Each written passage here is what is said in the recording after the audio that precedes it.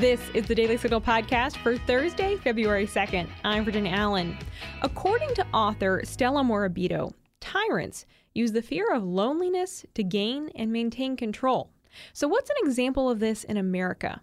Morabito says Dr. Anthony Fauci symbolizes for our era the weaponization of loneliness. In her new book, The Weaponization of Loneliness, Morabito discusses not only how Dr. Anthony Fauci used the fear of loneliness as a weapon, but how this practice has been used by powerful rulers and tyrants for centuries to divide and conquer communities. Stay tuned for my conversation with Stella Morabito as we discuss her new book, The Weaponization of Loneliness, How Tyrants Stoke Our Fear of Isolation to Silence, Divide, and Conquer.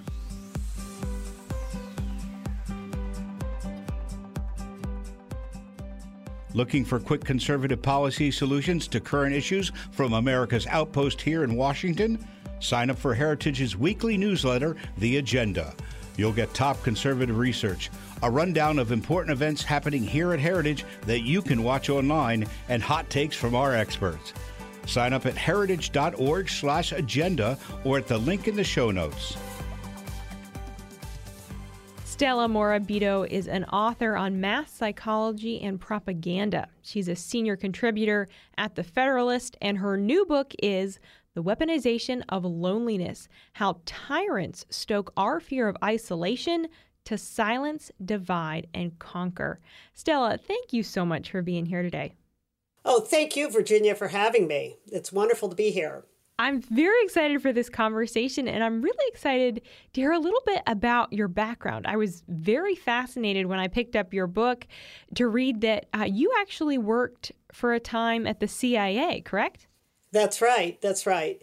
And there, one of my main focuses was propaganda analysis, media analysis of communist Soviet Union, communist Russia. So this is the sort of thing that I've been following a lot most of my life, actually. I've been fascinated by how easily people are manipulated by psychological operations and propaganda.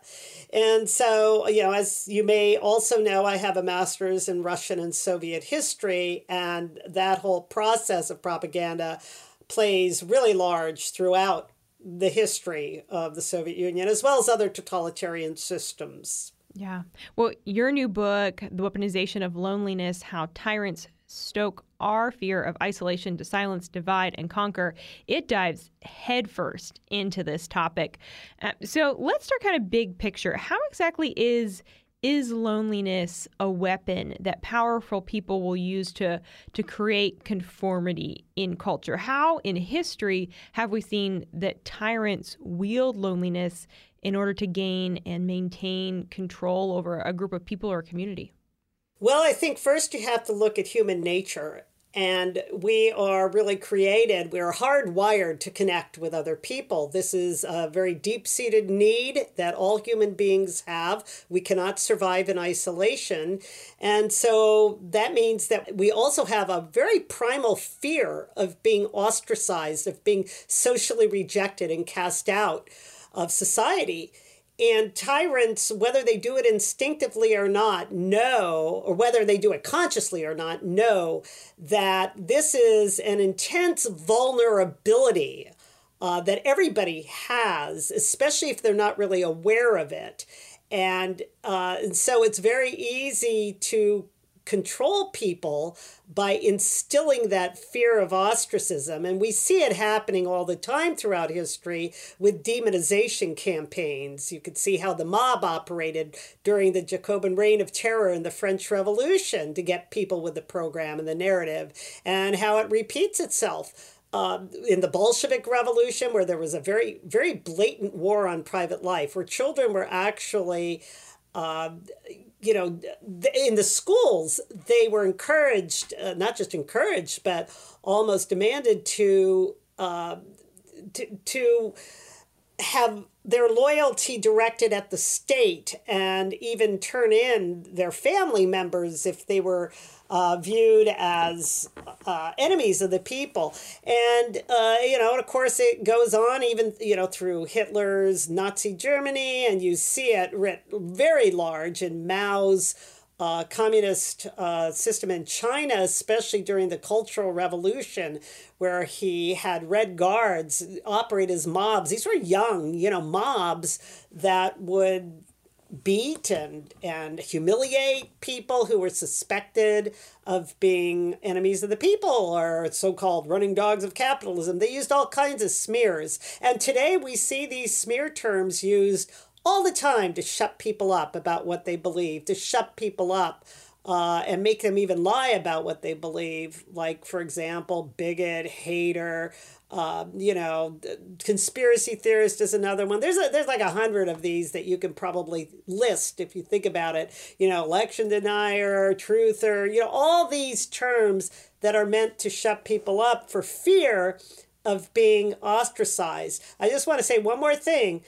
And that is, there's a great irony in all of this, because as we comply and conform due to that fear, we may think we're getting relief from isolation, but the net result is that we isolate ourselves even further as we develop this spiral of silence, and all of society ends up falling in the grip of this weaponization of loneliness.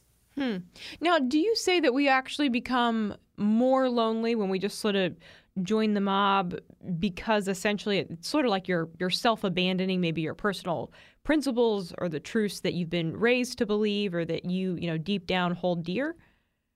Well, I think that, there's a lot of factors that go into people being attracted to mobs or cults or gangs. You see the same dynamics at work.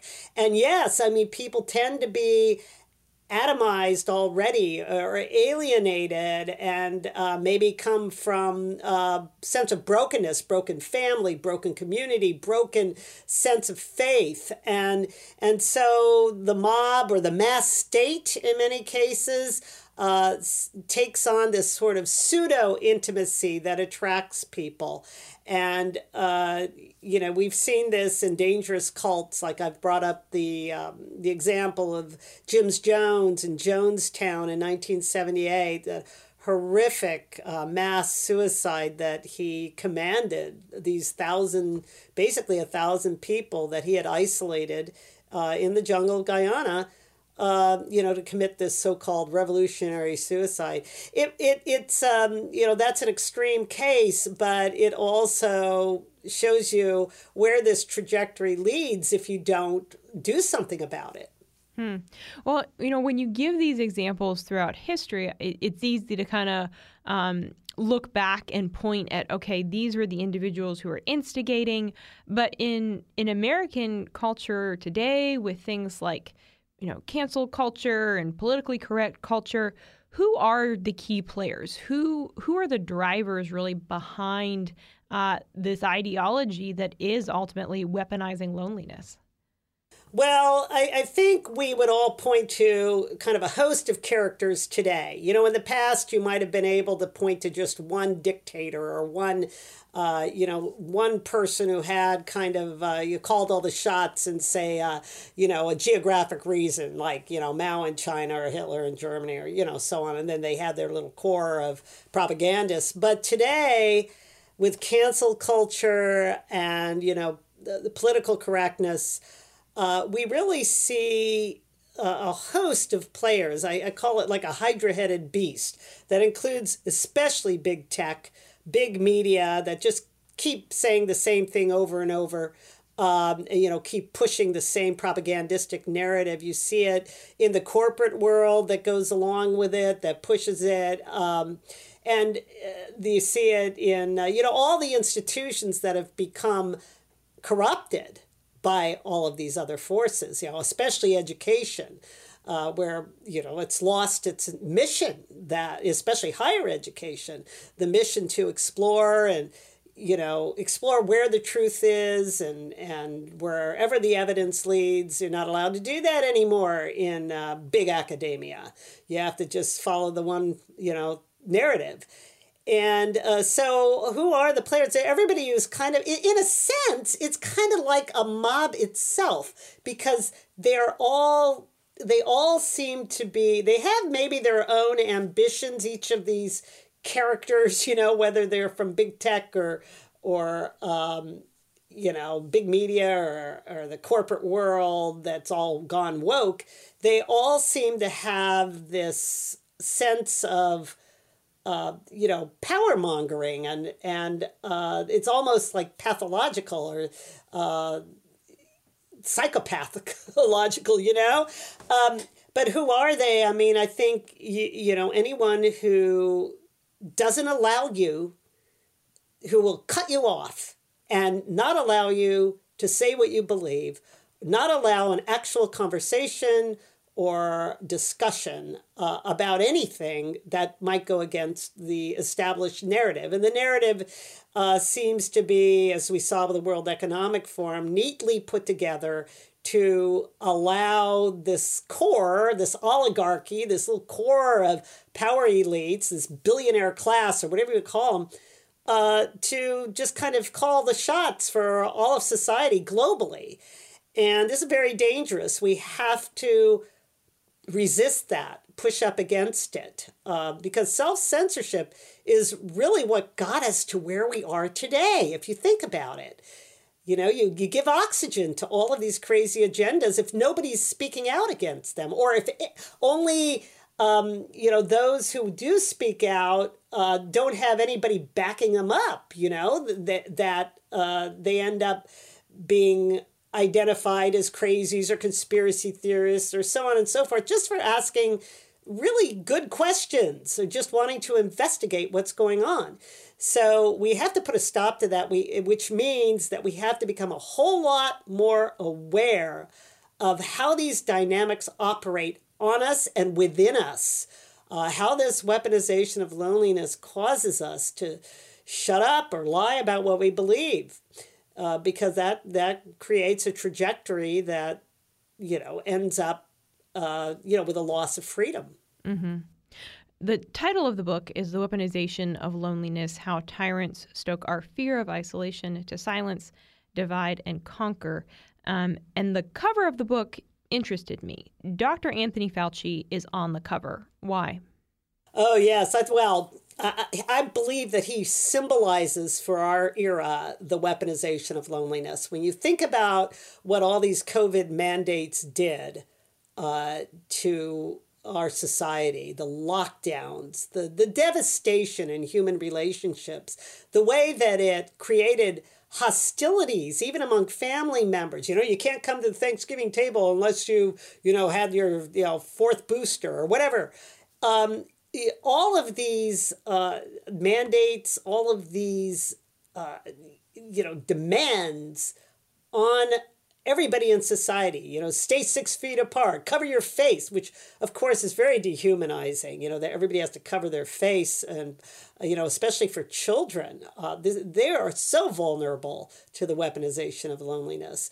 And so Fauci, I believe, 2020, I think a lot of people would agree, was kind of a turning point in our society when, we had already had all kinds of headlines about a loneliness epidemic before COVID.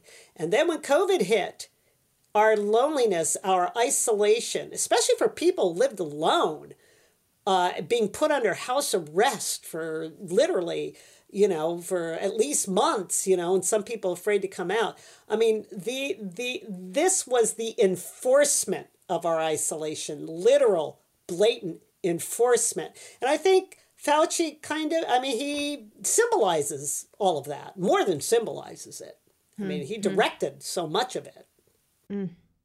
And how intentional do you think it is? I mean, are individuals, whether it's Dr. Anthony Fauci or other forces, other leaders, are they waking up in the morning and thinking, how can I weaponize this tool, loneliness, to control people? I mean, to say that sounds almost conspiratorial. So, I mean, is it that blatant, though?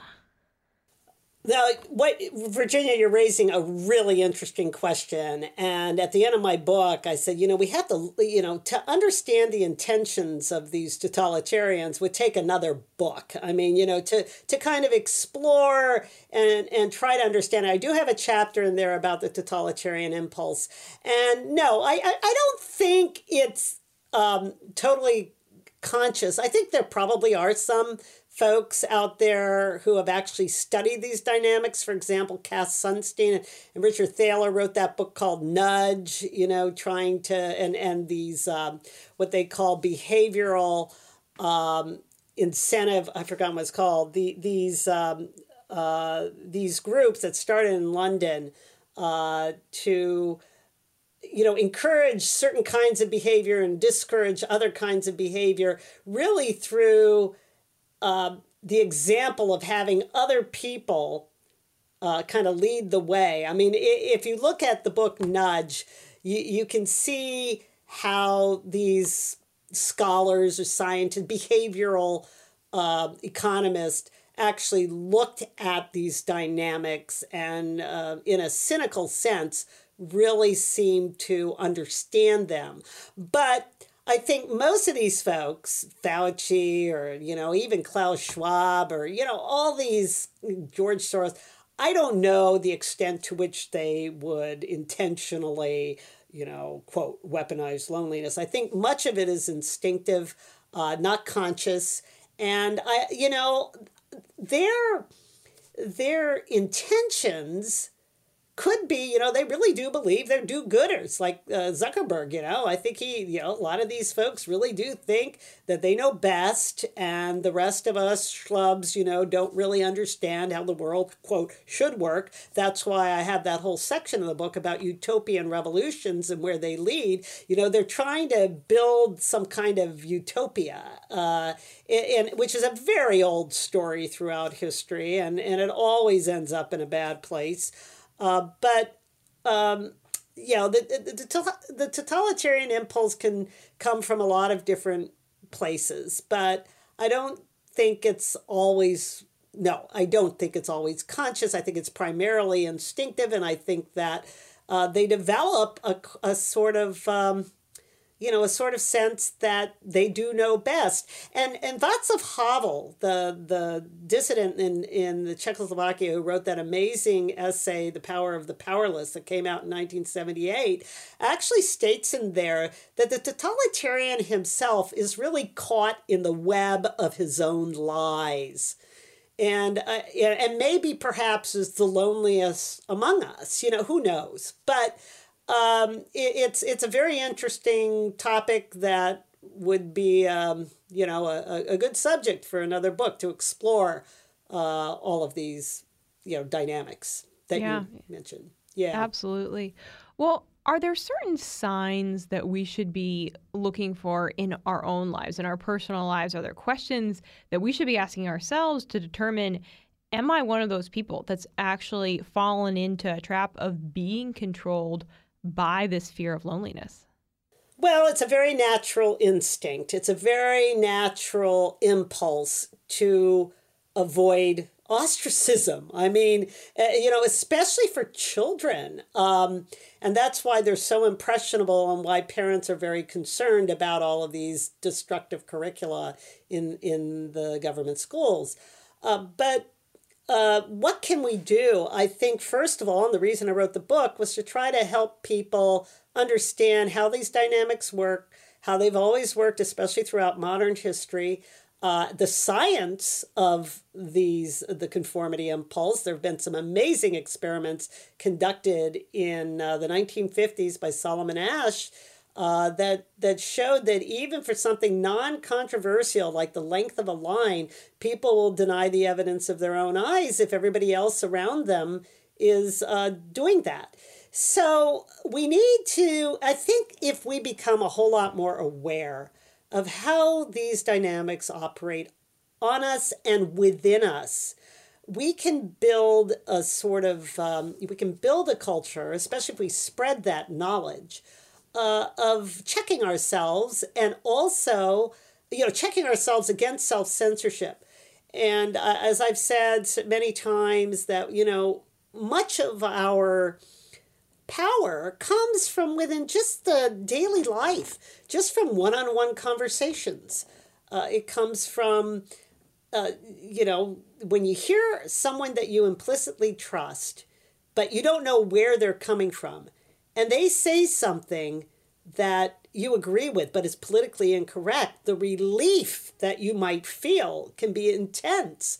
Where like, wow, I'm not all alone. I'm not crazy. I feel the same way too.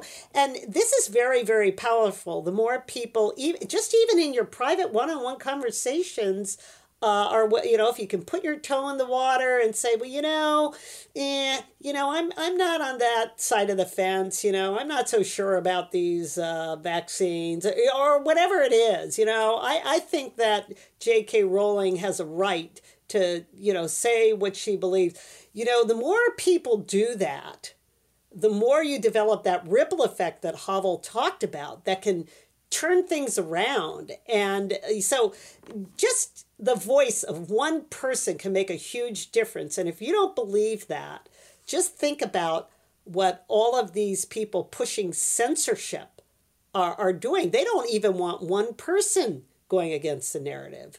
So that should tell you everything you need to know. All totalitarian systems are like that. They will shut down or cancel even one person who says something that goes against a narrative, of course, especially if they're a well-known person. But in your daily life, there's a lot you can do to help turn this around, just in your personal life.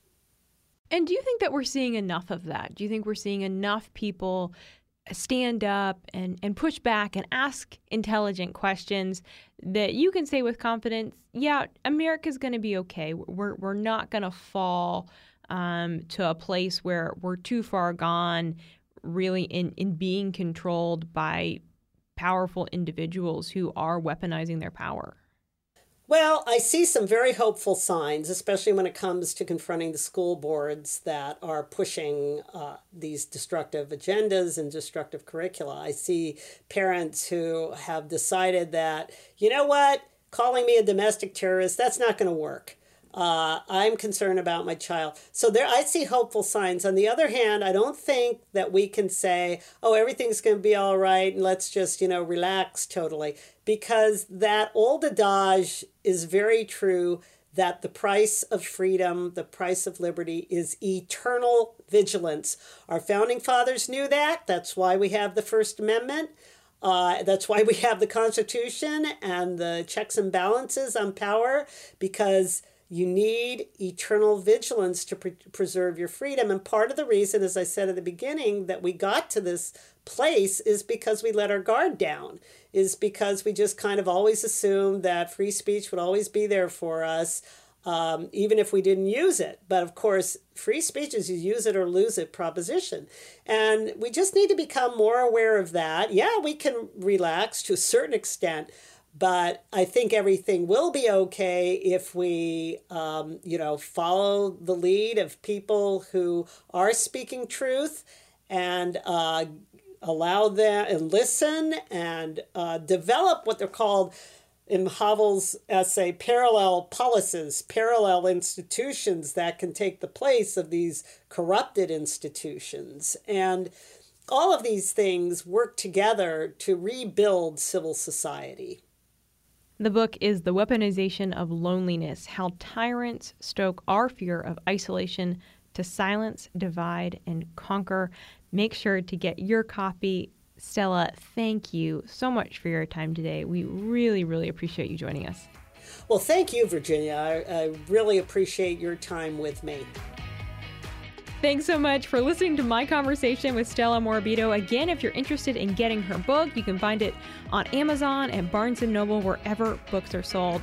But thanks for joining the Daily Signal podcast. And if you haven't had the chance already to listen to our evening Top News Edition show, that comes out every day right around 5 p.m. with the top news of the day.